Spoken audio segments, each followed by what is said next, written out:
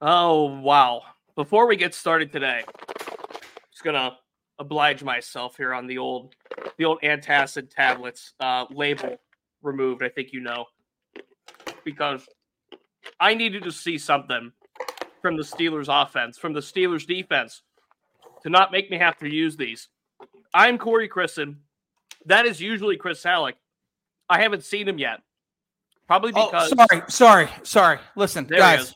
guys. There he is. Sorry, I almost didn't show up like the Steelers didn't do yesterday. Okay, sorry about that. Wow. Sorry. I'm not hot take artist. I don't want to be. God. And I don't think this is hot take artist at all. Awful. That was a capital D destruction of the Pittsburgh Steelers that we saw from the San Francisco 49ers.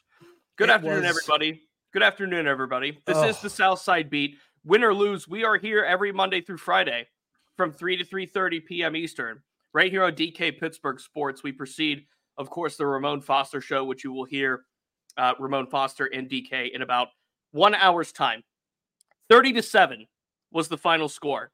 It felt like 90-7 with the way that the Pittsburgh Steelers played. I would say, Chris, 51 out of 53 Pittsburgh Steelers players played terribly if they suited up. Two of them being TJ Watt, who had 3 sacks and looked like TJ Watt, and Anthony McFarland, who ran a few kicks back and looked pretty good. That's it. Yeah. That's it was a really, really awful game. There's just a lot of ways you can dissect this one, and let's just go ahead and just get this one out of the way. Kenny Pickett was just awful. It was his worst game as a Steeler. I might say the game in Philly last year might be kind of up there. It was a pretty bad game, but it was a bad game. It was just a lot. And the thing that with Kenny that was so concerning wasn't the fact that he missed a lot of open throws, like easy throws that any not just a franchise quarterback, but that an NFL quarterback should make. Don't get me wrong, that's concerning. The problem is that he looked rattled. And that's not – well, we talked about this last week about how Kenny, of all the things that he has, those intangibles can get you through a lot of stuff. The ability to shake things off and to stay composed and to stay confident even when things don't go your way. And this is the title of the episode, a reality check. This is a reality check that what we saw in preseason, that's why we don't try to overhype what we see in preseason, because we knew they were going to be playing a really tough roster. And God, they got smacked in the mouth to let them know, hey, listen, this isn't preseason anymore. You got to bring your A game every single time. You can't miss open throws. If even Pickett hits one of those early throws, just one, especially that crosser to Deontay about 15 yards downfield, even that one, that's a third down conversion. That's a huge gain because Deontay had a lot of room to run afterward. Mm-hmm. Who knows what happens? I think they were down 10-0 at that point. Who knows what happens at that point? They go down, they get 3 points. It's a 1-score game. They go down, they get a touchdown. It's a 3-point game. And momentum is such a big thing in football. And God, it was bad. It was bad. Mm-hmm. And those intangibles that we talked about with Kenny, the being looking rattled, looking off, looking like the weight of the world was on his shoulders, that's not going to fly with him. This is the most level-headed take I've heard all day today, coming from B. Phil in the YouTube comments. It stinks the Steelers did not compete, but not everyone on the schedule is as good as the 49ers. That's true. Very valid point. Yeah, it is. Very valid, level-headed point. Let's break that down into 2 segments. And we're not going to talk too much about the 49ers because, quite frankly, they did all their talking on the field. Yeah, we don't need to. The 49ers Christian McCaffrey, I'm not going. I don't even have stats pulled up. I don't have any, numbers to quantify anything because I saw what I saw out there. Yeah. The 49ers out physical, they bullied, they ran by faster. They were just on every level better than the Pittsburgh Steelers were on Sunday. Yeah. And no, the Steelers did not field a competitive 53-man roster on the field on Sunday. They did not. Kenny Pickett could not complete the forward pass. He did not have 1 yard of total offense until the second quarter. Later in the second quarter, more than a yard, rather, of total offense. The only drive that I could seriously say felt good in that game was the 2-minute drill before the end of the first half. I don't even want to hang my hat on that. You can't hang your hat on that. No. You can't hang your hat on that because that is situation 2-minute football. Check playing, that as a positive if you want. They're playing a prevent defense at that point. But everything else, Kenny Pickett could not complete a forward pass. He looked rattled. He looked shook. He looked scared, dare I say, in some ways. Yep. And this was an overall, I mean, I don't think it is a stretch to say this was Kenny Pickett's worst game as a professional. No. He looked unprepared. Yeah. He looked, again, scared to throw the football in some situations. And he was running for his life at some points. The offensive line, here's the only stat I'm going to bring to the table today, Chris. Yeah. Pro Football Focus grades just came out not long ago. The three worst performers on the Steelers' offense were Mason Cole, Isaac Seumalo, and Dan Moore Jr. Dan Moore Jr. graded a pass blocking grade of 22.8. Yeah, I didn't know there was a number that low that existed for PFF's grading scale. He was graded as the worst offensive tackle in football, right or left, from week 1. And keep in mind, he had help from Darnell Washington to block Nick Bosa. There were times where Darnell Washington single-handedly handled or pancaked Nick Bosa. Yeah. So this wasn't even just about Nick Bosa like had a TJ Watt kind of day. Yeah. This was an all-around systemic destruction of the Pittsburgh Steelers. I actually thought, like, for the most part, like, Bosa's going to get in there. Like, you're not going to completely neutralize him. But can you kind of limit his impact? And I thought, like, when it came to, like, the two best players on the field, both being TJ Watt and Nick Bosa, TJ Watt was more of a game wrecker than Nick Bosa was. The problem is, the difference, I should say, is the 49ers executed across the board. I mean, every single position on the field, all 11 players on both sides of the ball consistently executed their jobs. The Steelers did not. I hate to, like, go back and say, oh, well, they didn't look prepared or anything and put it on the coaching staff, because ultimately those players have to go out and make plays. They just have to. And and it's not like there weren't opportunities. They were absolutely opportunities. Mm-hmm. We go to Kenny Pickett for like the big ones because obvious missed throws. I think DK in his column calculated 7 surefire misses. Just straight up overthrow, underthrow, way around throw, awful throws. I'm just now starting to get into the film, and your favorite barber already said it. It's gonna hurt rewatching this game. It already has been. Mm-hmm. But one thing that I'm also looking for, and I'm gonna do something with this later on DK Pittsburgh Sports, maybe in a couple days once I get through it all. I'm gonna really go through. We lost Corey. We lost Corey. It's all right. We'll figure it out. We'll get him back. There he is. Do you know what's crazy is if you click, like if you slide on your trackpad, if you slide on your trackpad, you just exit the page. So I'm back. Don't do that. No, don't do that. But Bob brings up a point here. He watched his last Canada game yesterday. Here's the thing, Bob. No, you didn't. This one's not on Matt Canada. Not to cut you off, Chris. Not entirely. This one's not entirely on Matt Canada. So here's the thing. No, this is not entirely on Matt Canada. Again, Kenny was bad. Kenny was really, really bad. The offensive line was bad. There was a lot of blame on the field to go around. A lot of blame. However, I still have major problems with Matt Canada's offense. And just in the very, very early stages of me breaking this down, and I'm thinking about how tedious I want to be with this. Like, do I really sit here and try to draw up every single play that he did just to see what the route trees look like on every single play? I just might do that. Mm-hmm. Because there were certain plays, and the play to me that stood out was the interception to Deontay. Poor decision by Kenny. Deontay was his first read. He went off of that because he was covered. Like, okay, good. Then he went back to him. Very rarely do good things happen when you go back to your first read whenever you initially went off of him. That's just not a good decision. But the rest of the routes were not good. The entire offense moved to the right of the field with nobody going left. You're then sucking the entire defense over to a smaller portion of the field and giving yourself less space to do things. Why? Mm-hmm. That makes no sense. So yes, there are still problems with Matt Canada's schemes. It's not it's bad. It's bad. This is comment of the day so far from Jim Everett. from That's Biet that Kenny was Jim Everett, and the only response I have to that is, you mean Chris Everett? Wink. If you know what I'm talking about. No, if you know what I'm talking about, then you know what I'm talking about. There was a really good point coming across, and again, we're live on YouTube 3 to 3:30 every Monday through Friday, and in real time, we're seeing comments come across. We're seeing your reaction, your takes, and there was a really good take, a rock solid take about 1 week ahead from today, Monday Night Football.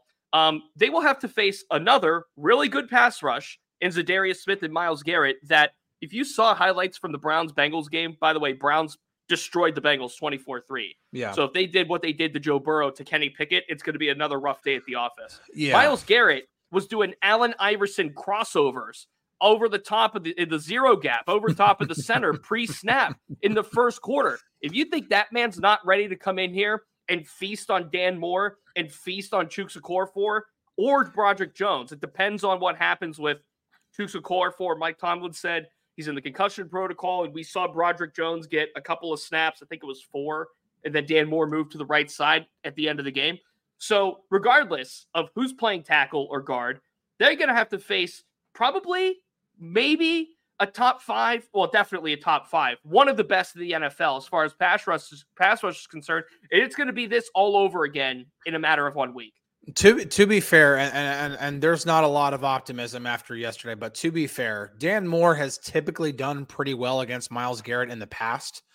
As inconsistent and as much, complaining as we can do about Dan Moore, like I said, he's typically done pretty well against Myles Garrett in the past, and so he might go ahead. I mean, I'll be shocked if Tomlin pulls the plug and makes Broderick Jones the starter at left tackle this week.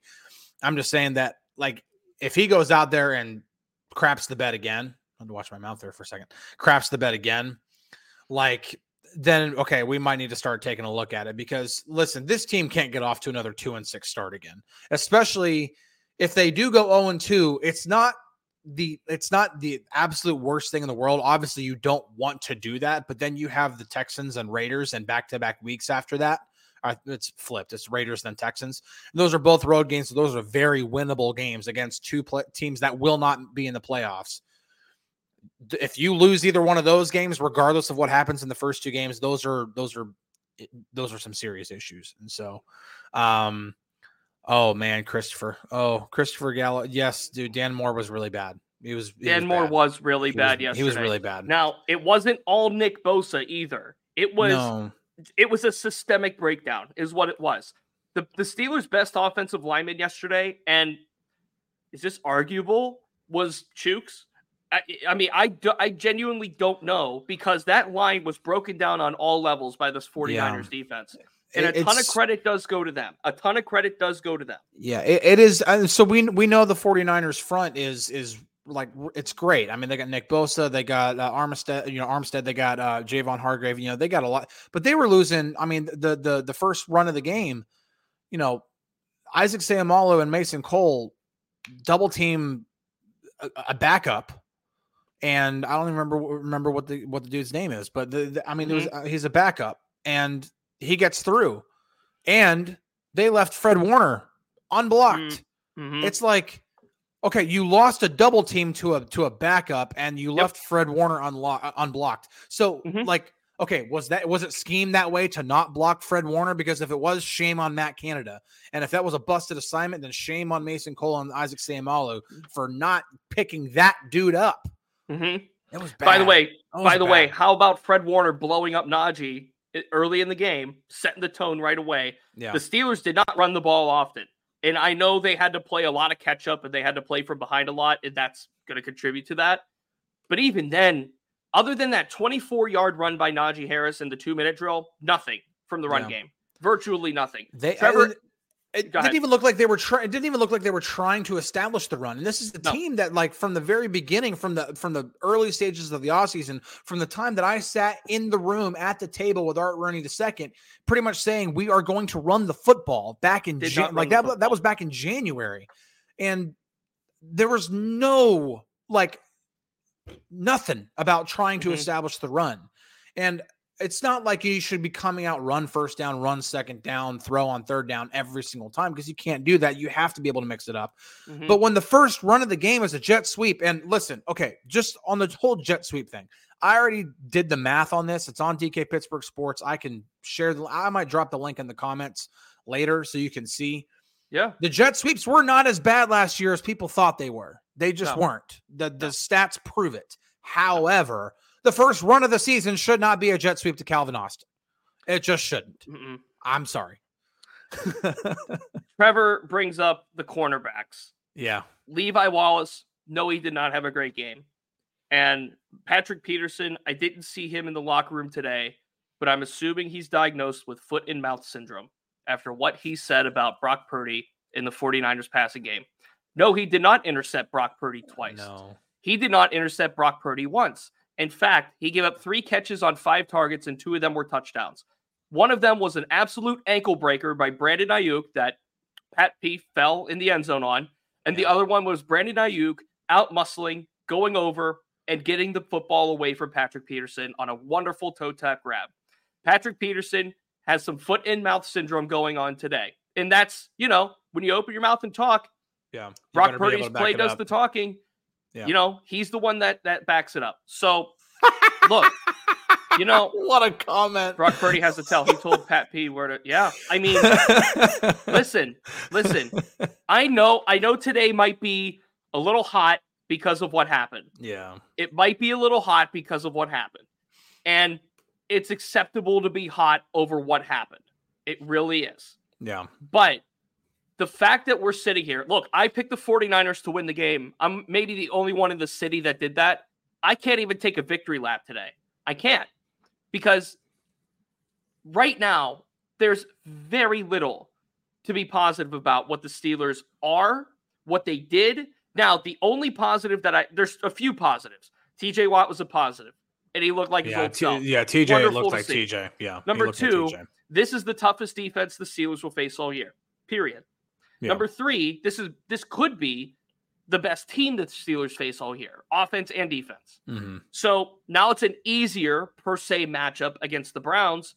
You would think there's going to be adjustment. You would think there's going to be a little bit more success, at least in the offense. I mean, you can't get any worse, really, than what we saw on Sunday.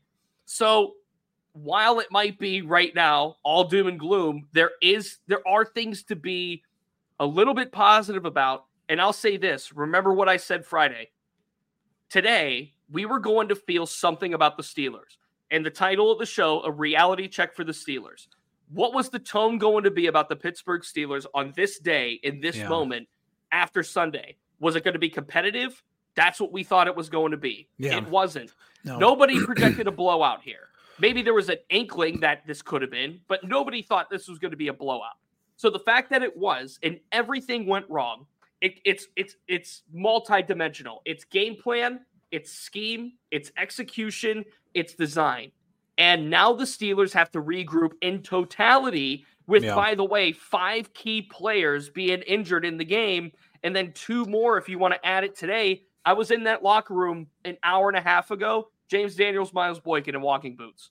So the Steelers are now banged up. A suddenly healthy team is now banged up. I wrote the story on DKPittsburghSports.com. This defensive line has to regroup immediately with Ogunjobi coming back from a foot injury, Cam Hayward with a groin issue, and Leal with an arm issue. That depth is suddenly thin. So guess what? Nick Chubb's on the horizon. Good luck. Yeah, it's not going to be easy. And there's one other thing that came from the locker room on Sunday that really kind of stood out to me. And I'm really not trying to get on the whole bash Matt Canada thing, because to reiterate before I even say it, there's a lot of blame to go around on the field yesterday that doesn't go to Matt Canada. But the problem, the one thing that I saw in terms of play calling, that's still a problem, is it's like the Steelers try to use third down as the only down where they try to get a first down. Allen Robinson pointed that out, and actually I'll go ahead and pull up the quote just so that I don't misquote him. And this is Allen Robinson. This is a member of the Steelers offense who said this. While you bring that quote up, I'll bring a comment up here from Trevor. Are we going to have Chooks against the Browns? I would rather not have Jones's first start be against Myles Garrett. Now, keep in mind, Myles Garrett moves around, and they have Zadarius Smith, which is a very, very good tandem. Yeah. And I would say, as of right now, I would expect Chooks to be back, but obviously there's a whole week of practice. There's an extra day of preparation.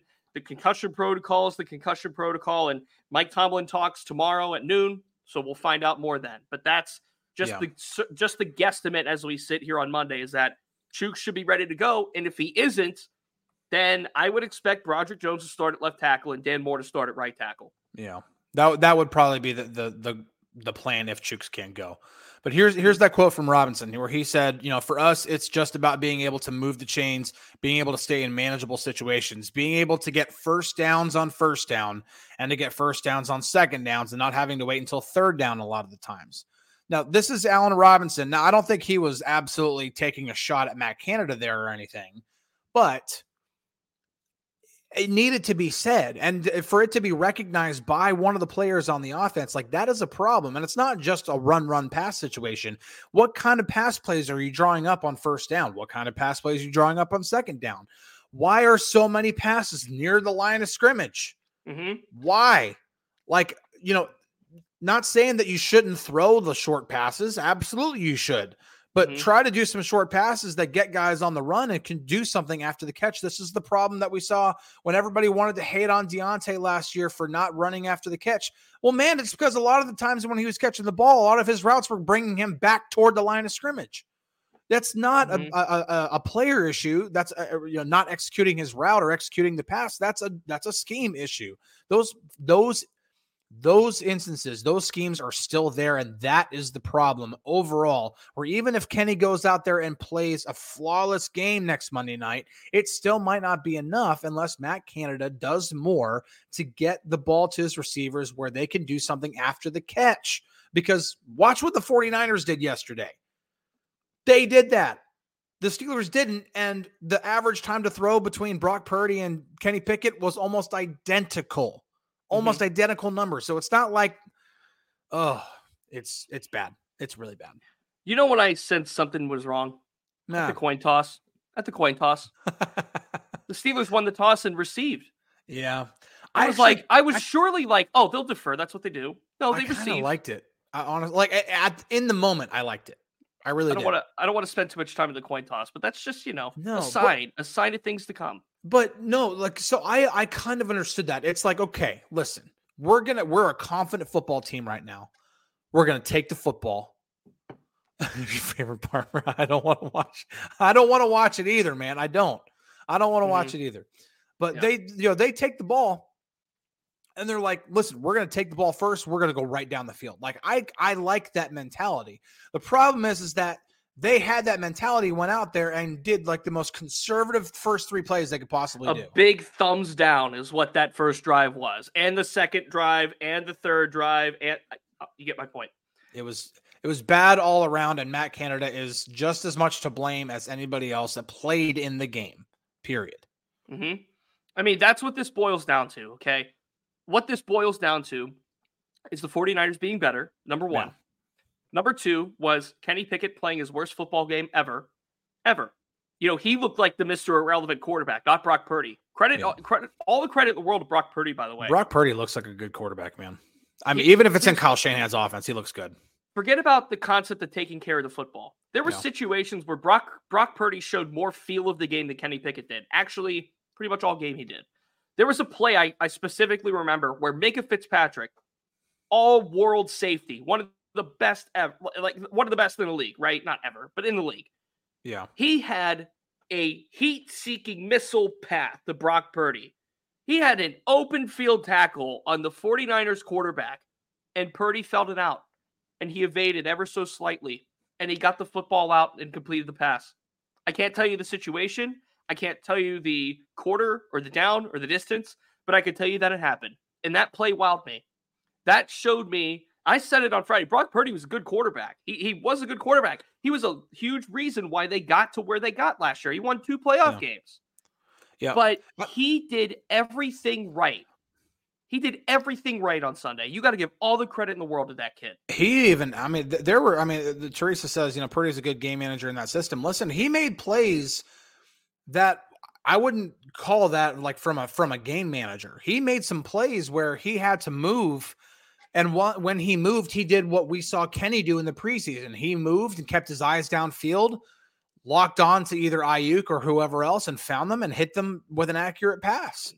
I mean, that's not game management. That's making a play on your own. That's when the play starts breaking down, get out of the pocket, keep your eyes downfield, make a play. He did that multiple times. Kenny didn't do it once. It's just, or if he did it when the game was already way out of hand. So the one, just so we can turn it, because we've done a lot of complaining about the game. We got 5 minutes left, but I can't even say it was complaining. I think that's just observation at this stage. Yeah. But at this stage, it's observation. But listen, we know the Bengals are not going to put up 3 points. And yes, I said the Bengals. I'm not misspeaking. The Bengals are not going to put up 3 points a game every week. No. We know the Browns are not going to shut down a high-powered offense like the Bengals every single week. We know that the Steelers are not going to play this bad 17 games, all 17 games this Absolutely year. Not. Absolutely not. And I'm talking about literally in all 3 phases of the game, offense, defense, special teams. It was a bad game. So if there's any optimism here, it's the fact that, listen, it should be able to only get better from here. And it's week 1. It can be a bit of a fickle week. But if you're going to get punched in the mouth the way that the Steelers did, you'd want it to happen now. You want it to happen in that first game, because now there's no mystique from the preseason anymore. There's no honeymoon period. There's no whatever from what happened in the preseason. Now it's the reality is there, and it's on tape, and everybody can look at it for every single player, from the coaching staff, from everybody. It's out there. Like you have to get better, period. And so today's the day where we do this. Yeah. Today's the day where we do this. We rinse and repeat. We rinse and clean it off. Today's the day. What did they say? 24-hour rule? We're about 23 and a half hours removed from when the game ended. The big term in baseball is we got to flush this one. We do. And today's the day we flush it.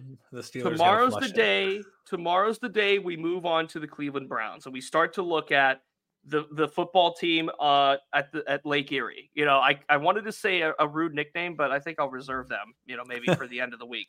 And yeah, it is week 1. There's adjustments to make. Yeah. There's tape to study. There's a sobering now of the preseason. We can't talk about what they did in the preseason. We can't talk about what they did in Latrobe anymore as a symbol of this team, as a sign of this team. What we know is right now, the Steelers faced the odds-on favorite to win the NFC and looked like a completely different ball club against them. They were outclassed against them. They were outmatched against them. They were out-game planned, out-physicaled, out everything that you want to say about what the 49ers did to the Steelers is correct.